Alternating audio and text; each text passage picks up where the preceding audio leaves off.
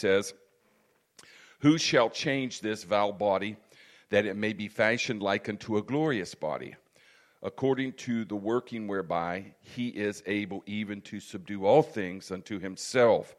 And then 1 Corinthians chapter 15, verse 42 says, or 42 says, "So also is the resurrection of the dead. It is sown in corruption and raised in incorruption." Corruption means corruptible. It's like a piece of metal that can rust, or you have a piece of aluminum that doesn't rust. But aluminum will eventually corrupt. But you understand the situation. It won't go bad, in other words. It's sown in something that can go bad, and it's raised in something that can't go bad. Verse 43, "It is sown in dishonor, and it is raised in glory. It is sown in weakness, and it is raised in power." Praise God. It is sown in the natural body, and it is raised in a spiritual body. There is a natural body, and there is a spiritual body. Verse 54 says, "So then this corruptible have put on incorruption, and this mortal means death, have put on immortality. Then shall be brought to pass the saying that is written, Death is swallowed up in victory. O death, where is thy sting? O grave, where is thy victory?" Lord, we need you today. Help me, Lord, as I impart your word unto your people. And God, I'm going to give you the praise and the glory and honor. In the precious name of Jesus we pray. Can everyone say amen? Amen. You may be seated. Praise God. Because of sin, we have a lot of technical advances today. We have medicine now that can prolong someone's life. You know, you go to the graveyard and you walk around and you look at the graves and you see somebody that died at a young age, and you say to yourself, how did they die? And you find out they died from an abscessed tooth. Praise God. Or from some sickness. And we're living in a day where we are so far advanced, people are living longer than they should. Or not should, than they normally would. Aren't you glad I'm not your doctor? Woo, and we got it on live stream. Yeah, it was good, but it wasn't meant to be good. Praise God. Yes, we got people living longer than they normally would, okay? Praise the Lord. And I wasn't thinking of anybody particular when I messed that up, okay? Praise the Lord. But anyways, we're living in that kind of day. Amen. When if it's not, I'm going to tell you something about death. And that is, I've seen doctors do everything perfect and a person die. I've seen doctors really, really screw up and they lived. So don't kid yourself. Death and life is still in the hands of the Lord. Praise God. God still holds the key to life. Praise the Lord. And thank God he, amen, doesn't think that, well, they live longer than they should. Praise God. But we have that kind of society. But it all came because of the curse of sin. And because of the curse of sin, if you've got arthritis today, like I do, it's the curse of sin. If you hurt or if you struggled with cancer, it's the curse of sin. It's all come by the curse of sin. But you see, Jesus came to make a way out of sin and death. Hebrews 2:14 through 15 says, "For as much then as the children are partakers of flesh and blood, he also himself likewise took part in the same." In other words, Jesus took part of the same, that through death he might destroy him that had the power of death, that is, the devil, and deliver them who through fear of death were all their lifetime subject to bondage. Now, from the very beginning of Adam and Eve, when Cain killed Abel and death came, and then when Adam died, when Eve died, Brother Mike Wood was talking so much about, hey man, how that every man that has ever been taken to a grave is still in the grave. And the thing of it is, man has always been concerned about death. No matter how rich they are, no matter how powerful they are, no matter how many people they have under their jurisdiction, praise the Lord, or could call someone and kill them and not even be put in prison for it. They could kill whoever they wanted. Praise God. They could not stop death from taking them. Amen. And it behooved them to the point to where they would even build things and provide that with things supposedly to take care of their afterlife. Man has always been intrigued by death because it has been a place where the Bible tells us a man is appointed unto death once and then he does not come back. But you see, we will struggle physically, but we need to no longer worry about the fear of death because Jesus is the first fruits of the resurrection, 1 Corinthians 15 and 20. And the captain who will lead many sons unto glory, Hebrews 2 and 10. He has removed death's sting. In 1 Corinthians 15, I read to you. Praise God. You see, the body resurrection of Jesus Christ is the heart of the Christian faith. It is the thing that, amen, Christians, everything pinges on, is the fact that he came out of that grave, that he was overcoming death. When Adam and Eve were in the garden, God told them, he said, praise the Lord, he said, when you eat of the forbidden fruit, he said, you'll die. Amen. He didn't mean physically at the moment, although when a person spiritually dies, amen, we will end up towards physically dying. And so when Adam and Eve ate of the forbidden fruit, they were death separated from God at that point. And from that point on, they began to feel the pains and the miseries that we feel after our point of birth. From the time a baby is born, that baby begins, and you were born as a baby, your body does not keep up physically so that you can maintain yourself. Things start to break down. Things start to get older. Through the genes, some, praise God, break down faster than others. But your body will not sustain itself over a period of time. You'll come to the point to where you will die. Why? Because you're separated from the Creator. Amen. You're separated from God. And so then you will begin to die. And it's a dying process every day. Praise God. Paul identified, amen, the gospel that's going to save us.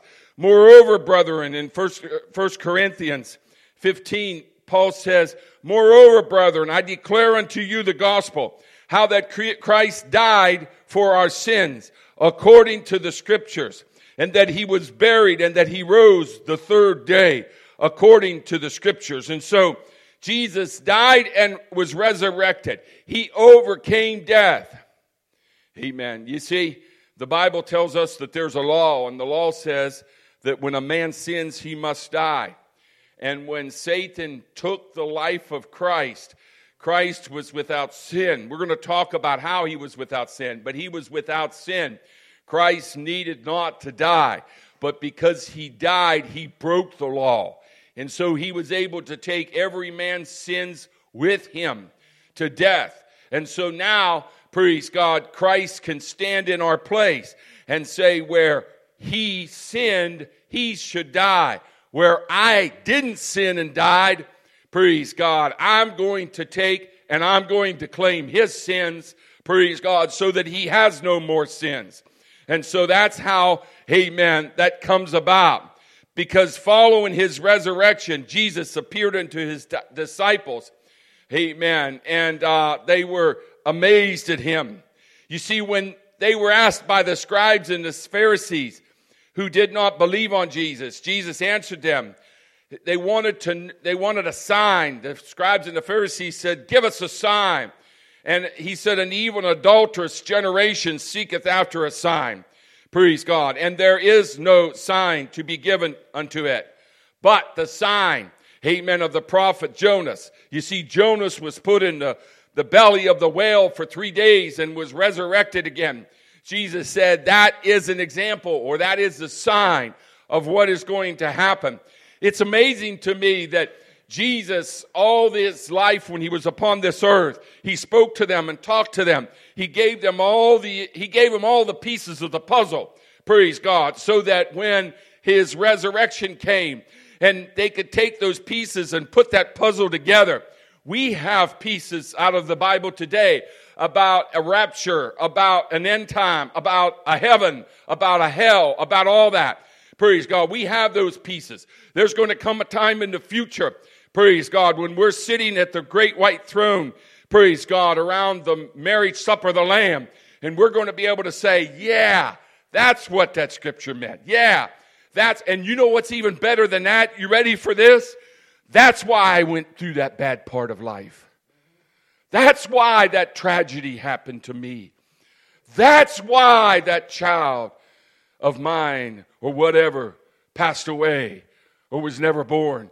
That's why, praise God, I never was as successful as I thought I should be. That's why, praise God, my marriage fell apart. That's why, praise God, because ultimately God had a hand in it. Praise God. And that scripture that says, all things work to the good of them that love the Lord can be made assured that day. You'll know without a shadow of a doubt. That's why, praise God, that all happened like that. Praise the Lord. So Jesus told him, he said, I want to tell you the sign that you're going to see. And that sign is going to be just like Jonas. 3 days is going to be in the belly of a whale, but 3 days I'm going to be in the belly of the earth. Amen. And then I'm going to be resurrected. You see, after following his resurrection, Jesus appeared unto his disciples, and they were terrified. They were thinking, oh, he's a spirit. Praise God. He's a spirit because he could come through, amen, a wall, or he could interact with them. Amen. And he looked at him and he said, behold my hands, my feet. It is I myself. Be able to handle me and see. Praise God. Do you have anything to eat? Amen. He said, a spirit is that. But he said, I have flesh and bones. Praise the Lord. And he said, I'm flesh and bones. Then Thomas, who had not seen Jesus or heard him in the first part of his resurrection, he said, except I see the hands and the nail print in his nails, or in his hands, and put my finger into the print of his nails, and thrust my hand into his side, Thomas. And you know, it's amazing to me. Let me just say something about this, praise God, because there's so many good things in this that we cannot get around. Praise the Lord. You know, Thomas doubted Christ once, and all of a sudden, now he is marked as a doubter. I would hate to think that I, all my life, did some great things, and because I fell one time from that point on, everybody looks at me as that one fall, as that one mistake. Praise God, one mistake, and you're well known for it. All the things you tried to do right, and just one thing, just one time, just one character that you struggle with. Everybody, when your name comes up, everybody says, well, he's doubting Thomas. I'd hate to think that. Don't get narrow-minded into doing that. Understand that, you know, you have people that go to church and they live a life of loving God and living for God and walking with God. Praise God. And then all of a sudden, amen, they fall, amen, and people say, well, they never did live for God. Yes, they did. When I was lost, I'm lost. And now that I'm saved, I'm saved. If I hit my head and get all messed up somewhere in my thinking, and I don't do the right things, praise God, that don't mean that I was lost back then. Or not. You understand what I'm saying? Everybody looks at Doubting Thomas and say, well, that's Doubting Thomas. Well, he's just the one that got his name in the paper. Bible, actually, okay? But he's the one that was notarized for what he did. I'll bet all them other disciples doubted at times. Praise God. And we can relate to Doubting Thomas because there's times we doubt. You don't want to be like Doubting Thomas, they say. Well, guess what? We are all like Doubting Thomas. Yeah. There are times in every one of our lives when we doubt. I'm telling you, there are times when you have been broadsided so hard that you are not sure of where you are, who you are, and what your God can do. Just relax.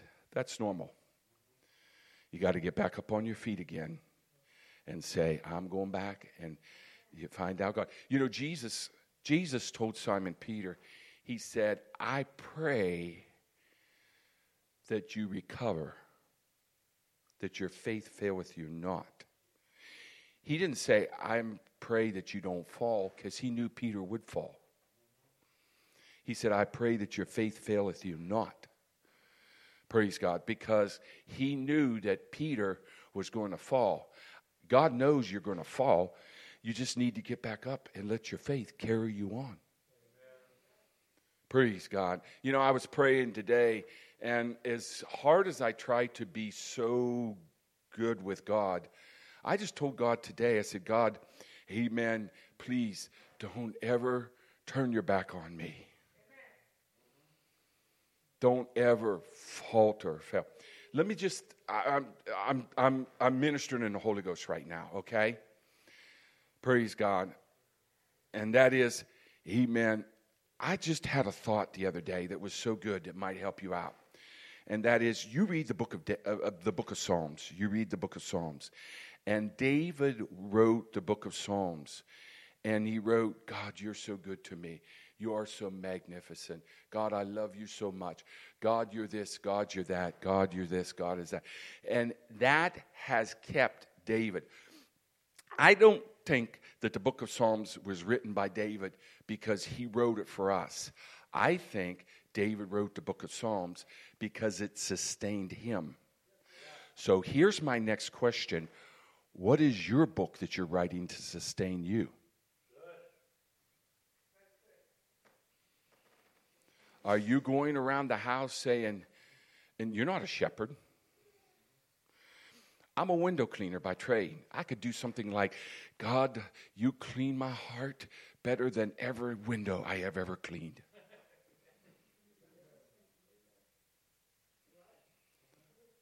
David did that because it brought him strength. We read that, and I want to tell you something. What would my wife think of me if I went and wrote and read to her the poetry that some other man wrote to some other woman? I loveth you. Your eyes are like blue. And she looked at me and said, my eyes are brown. Oh. Praise God. Just an example, okay? So the question is, why can't we just psalms write our own psalms? God, you're the greatest in the world. I love thee. I love thee more than anything. I praise thee. Thou art wonderfully to me in my life. That would give us the strength that we would need. David, I think, wrote psalms for David. He didn't really write it for us. So what book are you writing? What words do you go around and say? Because I'm going to tell you something. Amen. It is a lot better to say, oh God, you are great. I love you. I praise you. Than to say, oh, she is just no good. And there's nothing good about her. I don't like her. She irritates me. Praise God. Did you notice that I didn't say it about a man? Because us men don't do those things. Yeah, we do. I'm just kidding. But you understand what I'm saying today. Praise God. Write your own book of Psalms in the day. Praise the Lord. Praise him and lift him up. David wrote Psalms for his own. That was his own situations. Praise God. Amen. And so, doubting Thomas. I want to tell you something. We all struggle with our doubts. We've been through situations. And if you think you are above being knocked off your feet, look out, because yours is coming. God is going to show you. And if you judge somebody else in something, then you better try to lock your door, and it could do you no good, because that situation is coming your way. Praise God. So doubting Thomas, yes, he was doubting Thomas. But Thomas says, I won't trust him, or I won't believe it unless I can feel his nails. Praise God. Amen. Amen. 8 days later, Thomas was with the rest of the disciples when Jesus appeared unto them again. And Jesus said unto Thomas, hey, Thomas, hither thy finger, and behold my hands. Reach hither thy hand, and thrust it into my side. Praise God. And be not faithless. Praise God. Amen. This was the evidence that we needed. Amen. That a body resurrection of Jesus Christ could be made like a fleshly body. You see, what I believe that Jesus, or what God is going to do is, He's going to retake us back to what the garden was like in heaven. Where Satan messed it up, Jesus is going to take us back. Praise God. Because the Bible says, whom God hath raised up, He hath loosed the pains of death, because it was not possible that He should be holding to it. Moreover also my flesh shall... David spoke this. Now David spoke this, but Peter quoted it from Acts chapter 2. When Peter wanted to let them know this is the day of Pentecost. Now, if the Lord doesn't change my message for tonight, it's going to be go to Jerusalem. I'm going to talk about where Jesus says, go to Jerusalem and wait for the promise. Praise the Lord. But the thing of it is, when Peter stood on the day of Pentecost, after Christ's crucifixion, His death, His burial, He opened the door so that a person could repent of their sins. It would do you no good to repent of your sins if you were going back to sin. Shall we continue in sin that grace may abound? God forbid. How shall we that are dead to sin live any longer therein? So repentance was not really fully there because, praise the Lord, how could you clean a guy that's standing in the mud? He's in the mud. So if you tried to wash him down, he's still in the mud. You got to get him out of the mud. Repentance is a way. So before a person could repent, and before they could die out to themselves, and before they could resurrect and be filled with the Holy Ghost like they did on the day of Pentecost, amen, Christ had to be crucified. And praise God, so that He could take their sins.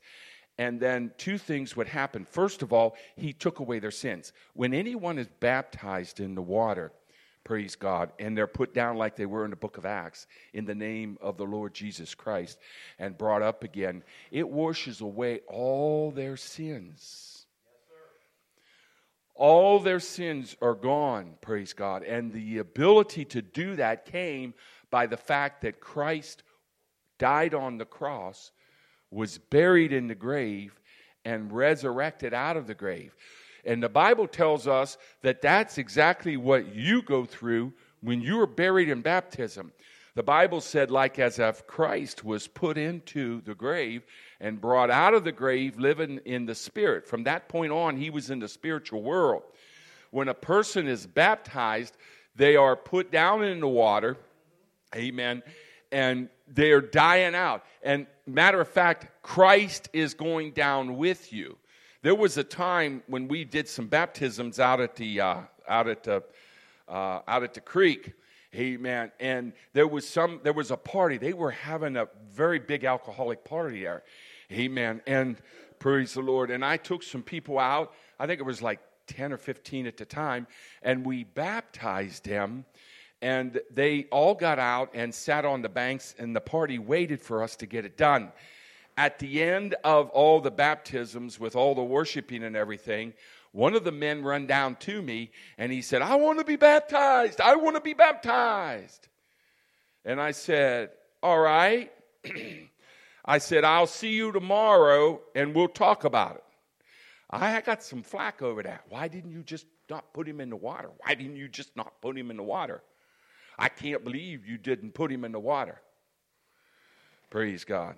Well, amen, if I'd have took him out and put him in the water and he wasn't repentant of his sins, he would have just went down a sinner and came up a sinner.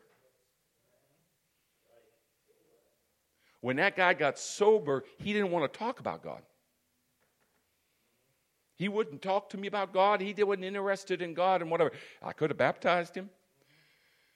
Praise the Lord. You see, amen, when a person is baptized, when they go down, They have to have the forgiveness of sins. And I'm just going to really talk about everything today because I want you to know everything. And the thing of it is, you got to watch with children because children will be so excited about being baptized and not understand why they're getting it done. Now, if a child gets the Holy Ghost, then that's a sign that that child's heart is ready. You better do it. But don't push children to get baptized too early, and I'll tell you why. Because a person needs to understand the weight of sin before they can fully understand the weight of, amen, salvation. And some of our children, we have baptized them, and they've not understood what sin is. They were raised in the church, and they never knew what it was to be under condemnation. And so they don't know how bad the world can be. And so the world is desiring to them. Because in their mind, they have never gone back there and understood how bad sin can be. So we have to be careful with children. I know we want to see them repent. I know we want to see them baptized. I know we want to see them filled with the Holy Ghost. But sometimes we do more damage because they don't understand how bad sin is. And so they go back out into the world and then they realize how bad sin is. And pray to God they come back. So when a person is buried in baptism, they have to feel the condemnation of sin. Some preachers just love, anybody mentions baptism, they're right to the baptismal tank. But then as a pastor, I have to ask myself, amen, how many people, praise God, have I baptized that have not been serious? I need to see a serious sign. Do you realize that that is almost the only thing that is required for a person to be baptized is to make sure that they are serious about it and they're repentant and they want to change their life? Now, I understand, praise God, that we don't know what tomorrow may hold and we'll struggle to do the right thing. But there is a conscience at the moment that says, I am ready to turn my life around. And I'm ready to let the Holy Ghost have complete control and complete use. Now, does that mean that I'm going to fall? Yes, you'll fall. But that doesn't mean, praise God, that you will get up out of that baptismal tank with the idea that I'm just going to continue to do what I want to. Praise God. But do we realize that when we are buried with Him, so when Peter was talking to them about the death, burial, and resurrection of Christ, he said, whom God hath raised up, having loosed the pains of death, because it was not possible that he should be holden to it. Moreover, this was David that was speaking. Moreover, also my flesh shall rest in hope. And do you remember I mentioned to you that try to write your own psalms? If you do that and you really try to write your own psalms, and you don't have to write it down, but if you just start out in the day and say, God is my keeper and I love him with my heart, and you write that, you will find that in some of those psalms, God will give you some things that will be needful in the future. David wrote this, you see. And because David wrote this, there will be ministers of God, preachers of God, ministers, saints that will speak things into your life. As a pastor, a saint can come up to me and say, you know what, Brother White, I'm really concerned about that situation. And if I'm sensitive to the Holy Ghost, and they could be wrong, they could be right. But that could be God's way of speaking into my life. You know, maybe the way that you came to the Lord was because you met somebody and they said, hey, there's a church down there that is Pentecost and they believe in the book of Acts. And you said, oh, okay, that was God speaking to your life. Praise God. And with David, he spoke, amen, in Psalms, and he said, praise God, he said, amen, moreover, also my flesh shall rest in hope, because thou wilt not leave my soul in hell, neither will thou suffer thy Holy One, he's talking about Christ there, to see corruption. Men and brethren, let me freely speak unto you of the patriarch David. He says, let me talk to you about David. He said, praise God, men and brethren, let me freely speak to you about the patriarch David, that he is both dead and buried, and his sepulchre is with us to this day.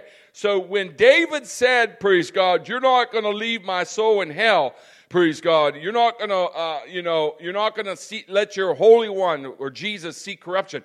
David, it's amazing to me how you can have a great person in life, but they're never really respected or cared for or really listened to or built up until they're dead. We look and we read David and we think, that guy's a great guy. Hey, there was more people wanted to kill him than wanted him alive. Paul, you say, we really trust Paul and what Paul says. I want you to know something tonight. There were more people that wanted to kill Paul than wanted him to live. Very few people trust him or suffered or trusted him or believed in him or followed him now that he's dead. Praise God. Jesus Christ is the greatest example at all. Nobody stood up at the cross and tried to get him down. Now he's the greatest thing in the world. I was telling my wife the other day, we was watching Pharaoh, and we was watching about Pharaoh, amen, and Moses. And there was a scene in there where they looked, the Pharaohs looked at Moses, and it was, I'm not sure it was a biblical scene, but it's an example of what I'm trying to say. They looked at Moses and they said, you don't want to go with the Israelites because you'll just be in mud. You'll be in slavery. Don't you want to be well known and popular like we are? And I said to my wife, there's no Pharaoh that's as popular as Moses is now. Think about that. Think about Ruth. Not this Ruth, but the Bible Ruth. Praise God. And you could probably put her in that set too. But think about Ruth. Ruth could have went on, but because she sacrificed and put God first, God gave her the most wonderfulest man that he could have in the way of Boaz and made her one of the richest people. Why? Because she put God first. Let me just say this today. We struggle so hard to become, to get somewhere or to have something or to be somewhere. Don't we realize if we just sit back and let God be first in our lives and put him first in everything, God is the one that'll get us there? If we give to God like we should, and we love God like we should, and we live for God like we should, and we put God first, don't you think that God can do to us? It's in God's hands and God's control. Hey, I'm in the business world. I work with a lot of business people, and I watch people in business, and they get really, really successful, and you think, oh, they're really, really smart. No, they're just really lucky. And it's God that gets them there. CEOs and everything that make all that money, their IQ's not so much high that they ought to make that much money. They just got lucky. But let me go back to God. And actually, it's God that got them there. Praise the Lord. We struggle so hard to get somewhere in life. And don't we realize if we just live for God? I told the Lord the other day, I said, God, I don't want to be anywhere you don't want me to be. Praise God. You know what he told me? You ain't going to be anywhere I don't want you to be. No, he didn't say that. But he could have. I'm sorry, I'm not one of these guys that hear the voice of God all the time. But it's true. It's true.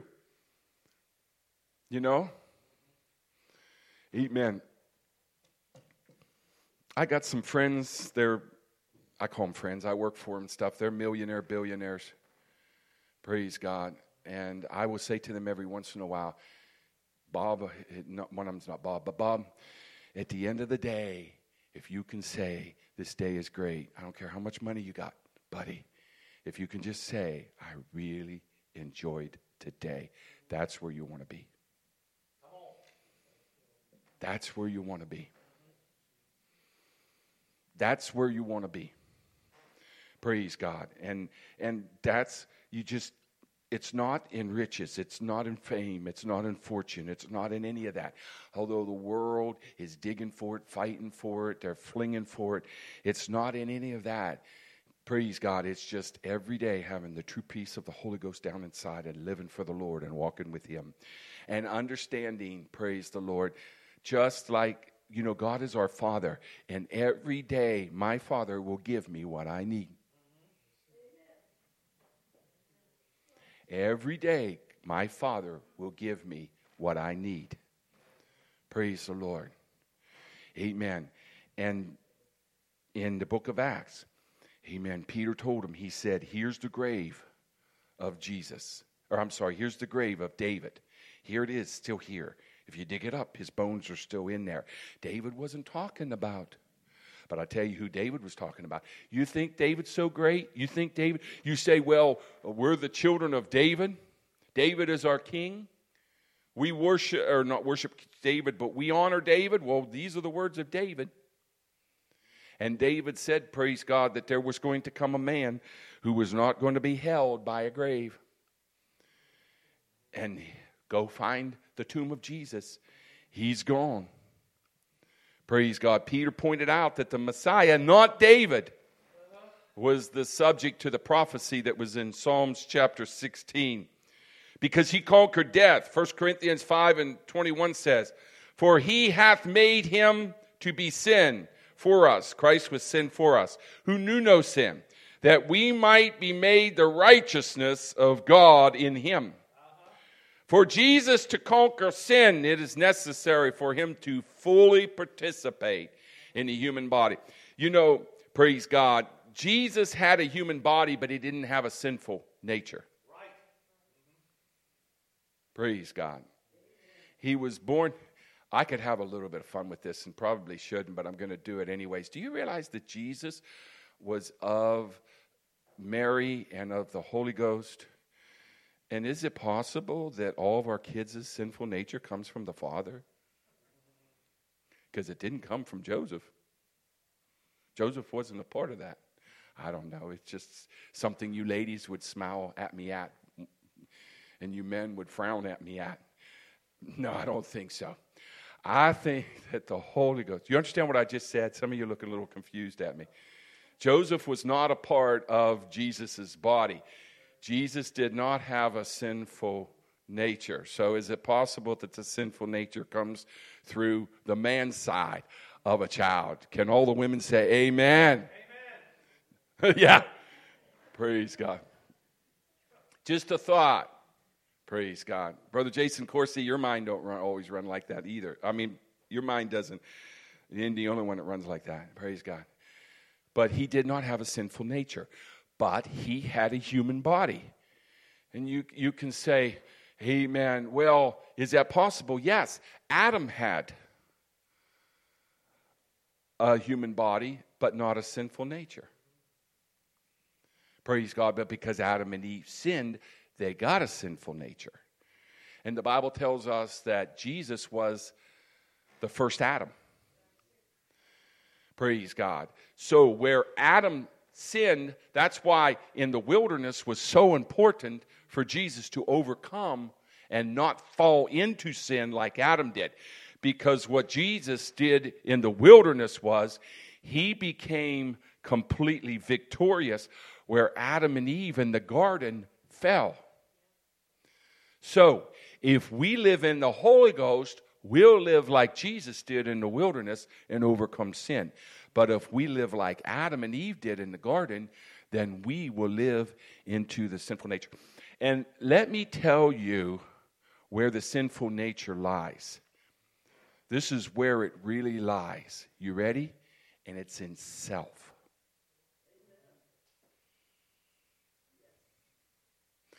Our worst enemy is self.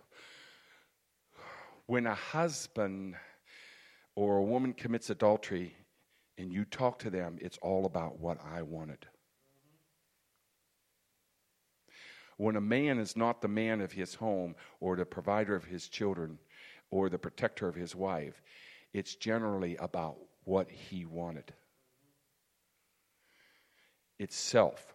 When Adam and Eve was in the garden, Satan looked at Eve and said, look at the fruit, self, that it's good for food, self, that it'll make one wise, self. When I start thinking about what I have to do to be a pastor, it's self.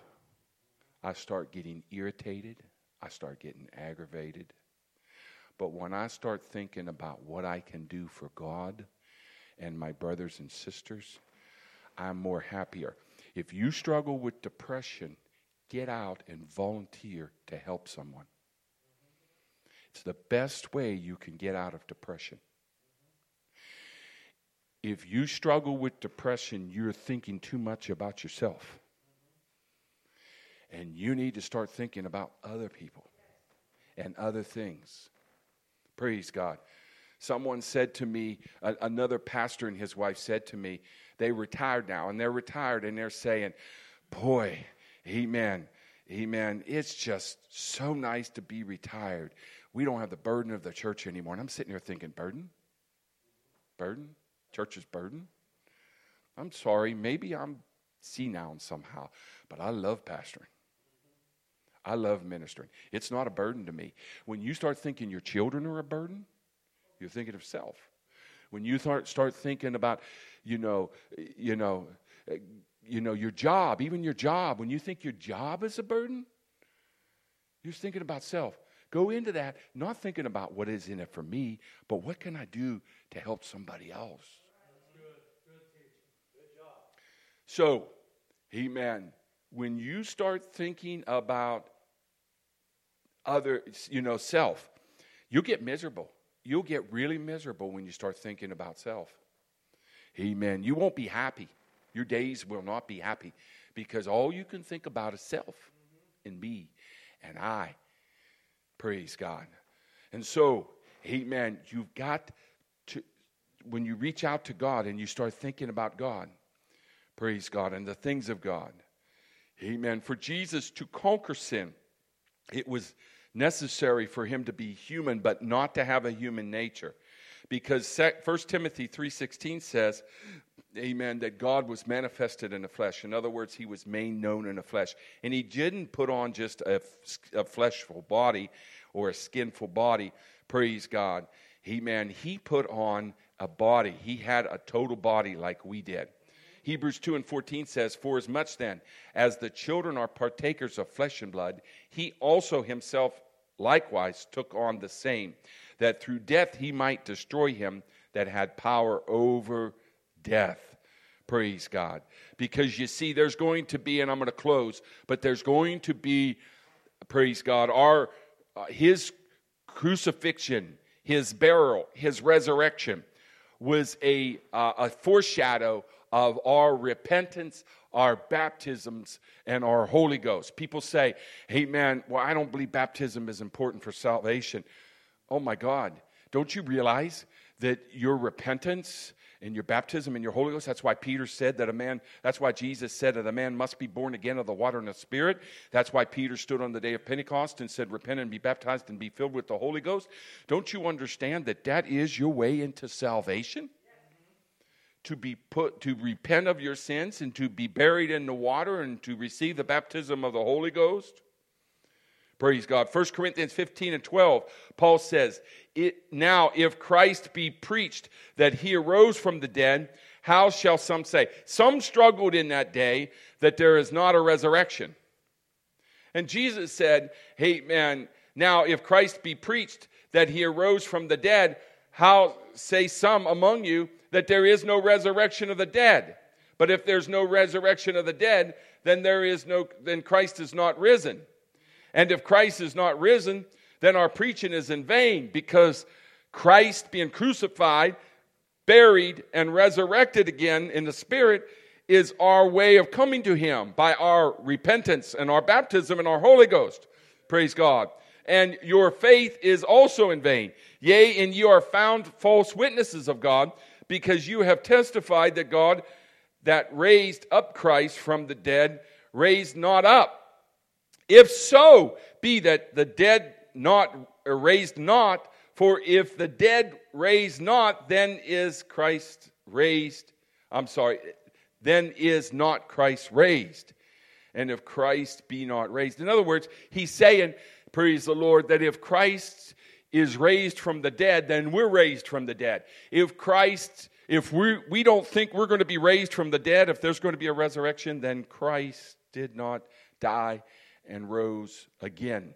Because that is, the one is for the purpose of the other. The reason that Christ died, rose again, is so that we could die and raise again.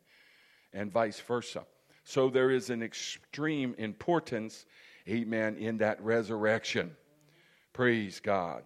And Titus 2:13 says, looking for the blessed hope and the glorious appearing of that great God and Savior, Jesus Christ. Praise God.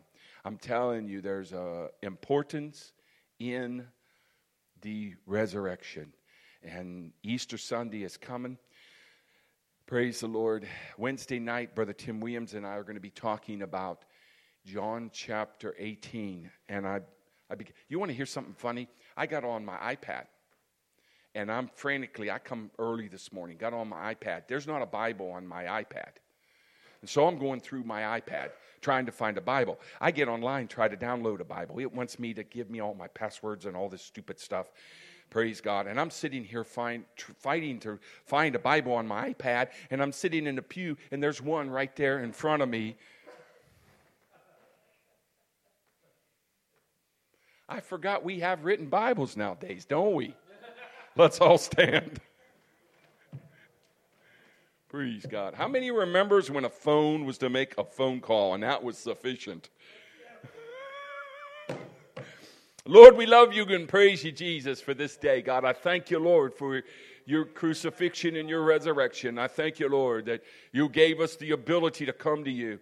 God, I'm asking you, Lord, to touch God and to move and to be with us. God, let us depart from this place, but not from your presence. And God, I'm going to give you all the praise, glory, and honor. In the precious name of Jesus, we pray. Can everyone say amen?